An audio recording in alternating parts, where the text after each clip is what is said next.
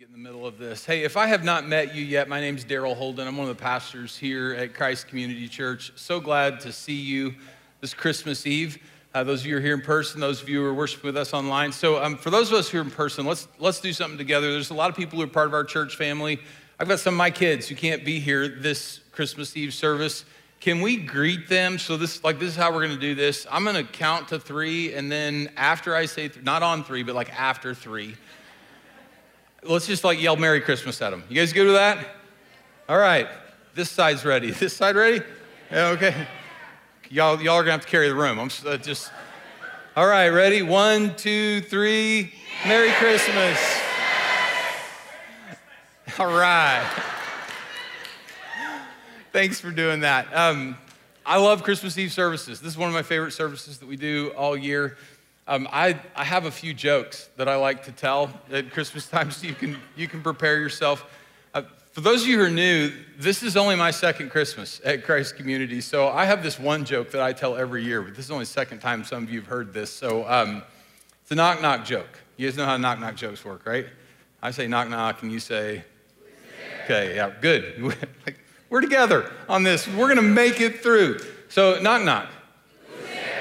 Christmas cow goes.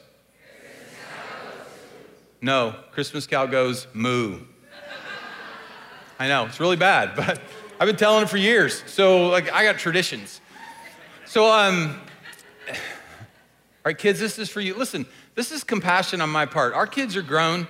I know some of you are wrestling 3, 4, 5, 6-year-old. They like the jokes. This is a time, so the rest of you, you just settle down, let these kids enjoy their moment here.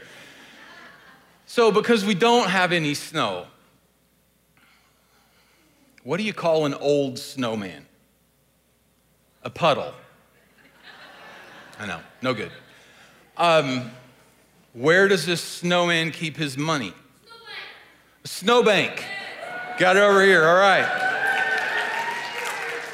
Okay, now, new one for me to tell. I've never told this one before, and I've been doing this for 2 decades. I've never told this joke before. I've read it a number of times, and I never got it until this morning when I was... So what does a snowman eat for lunch?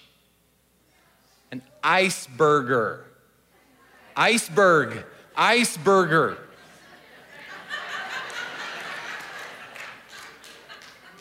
So the best way you can honor me for this gift I've given you is to retell the jokes at Christmas Eve dinner tonight. So you can go home and forget that stuff as fast as you can. It's really okay.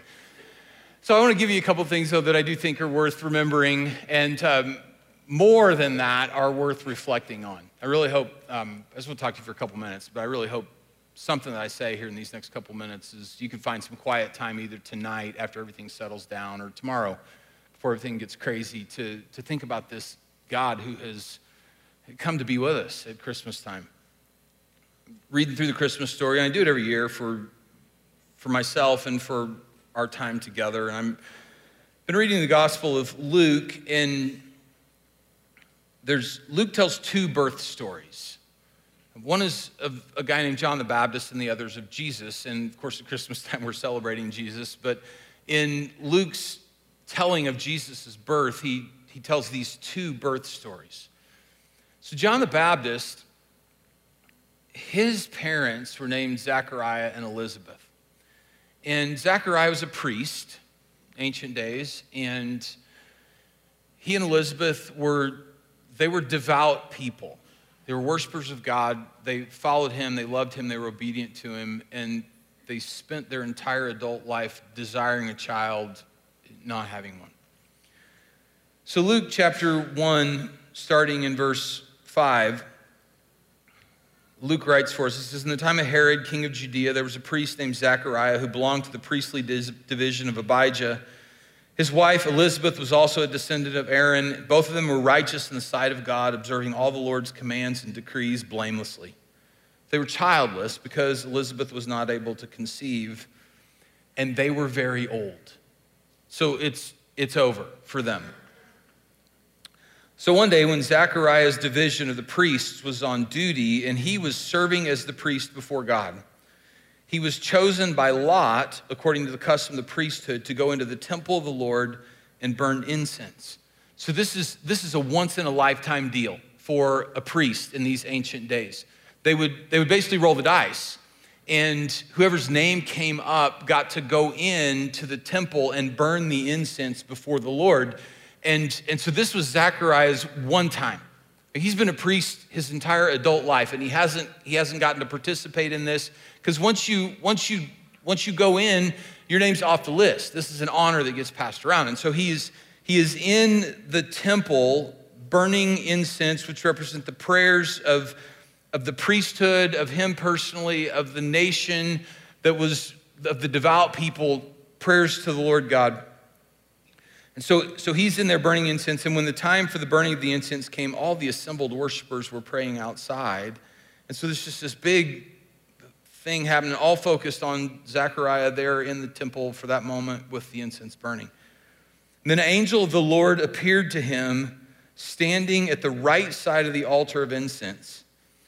When Zechariah saw him, he was startled and he was gripped with fear, as we would be. But the angel said to him, "Don't be afraid, Zechariah.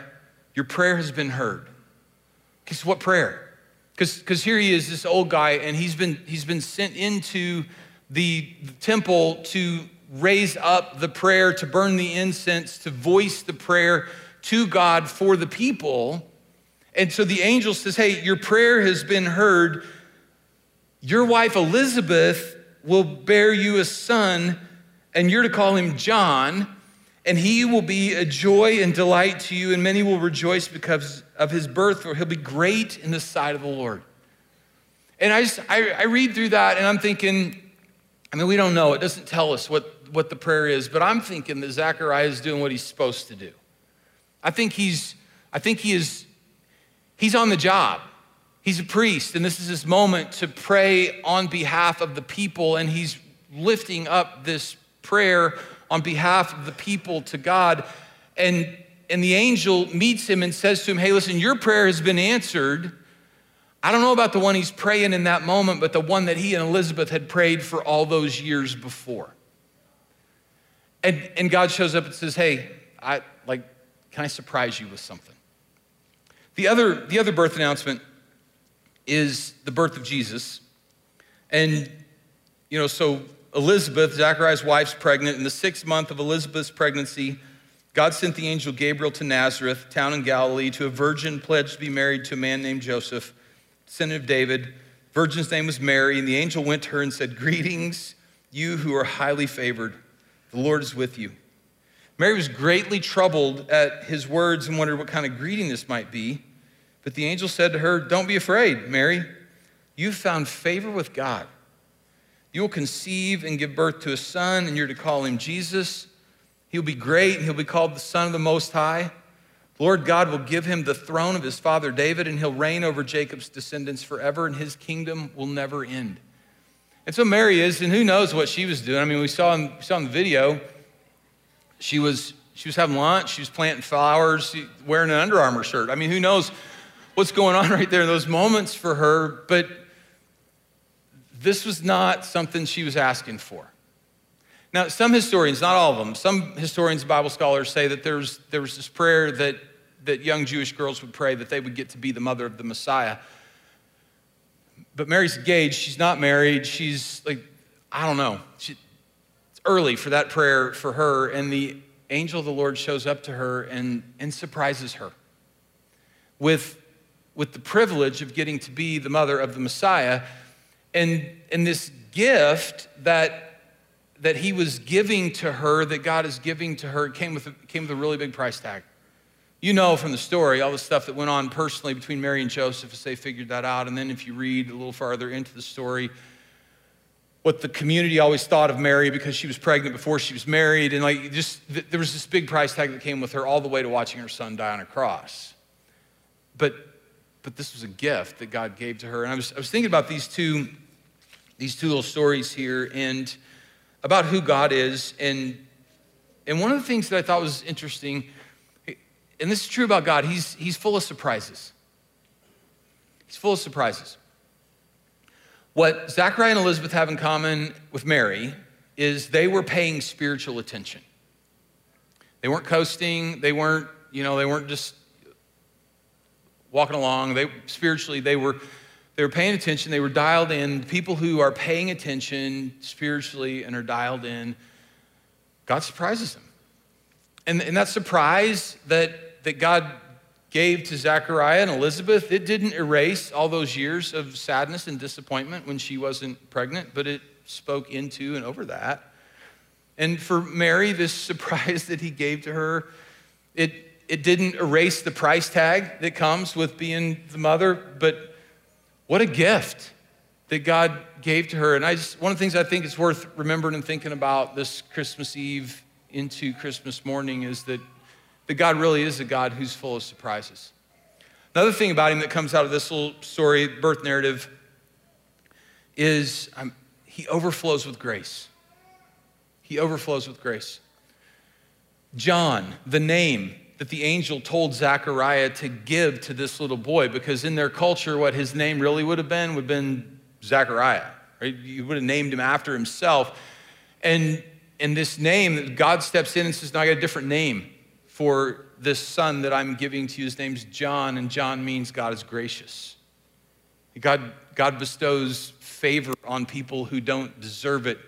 And then Jesus, of course, his name means the Lord saves. And in all of this, there's just this overflowing grace of God to people who don't deserve it.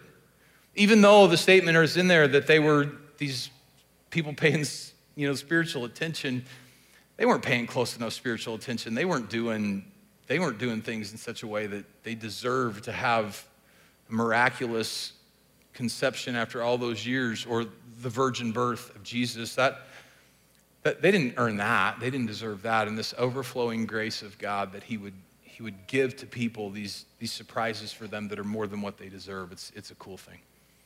And then the last thing, reflecting on this, God's full of surprises. He's overflowing with grace.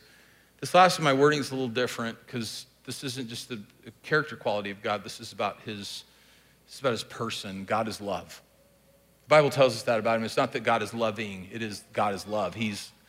All love originates with him. It's perfect in him. It's sourced in him. It flows from him. God is love. And that's the whole reason for what we read in Luke chapter 1, what we're celebrating today, what we're going to celebrate tomorrow. God so loved the world that he gave his one and only son, that whoever believes in him will not perish but have everlasting life. God's motive for all of this is his great love for you and for me. And I didn't want you to go through this Christmas season without somebody reminding you that God loves you. He's crazy about you. He has surprises, he has gifts that he wants to give to you. He wants his goodness, his grace to overflow into your life.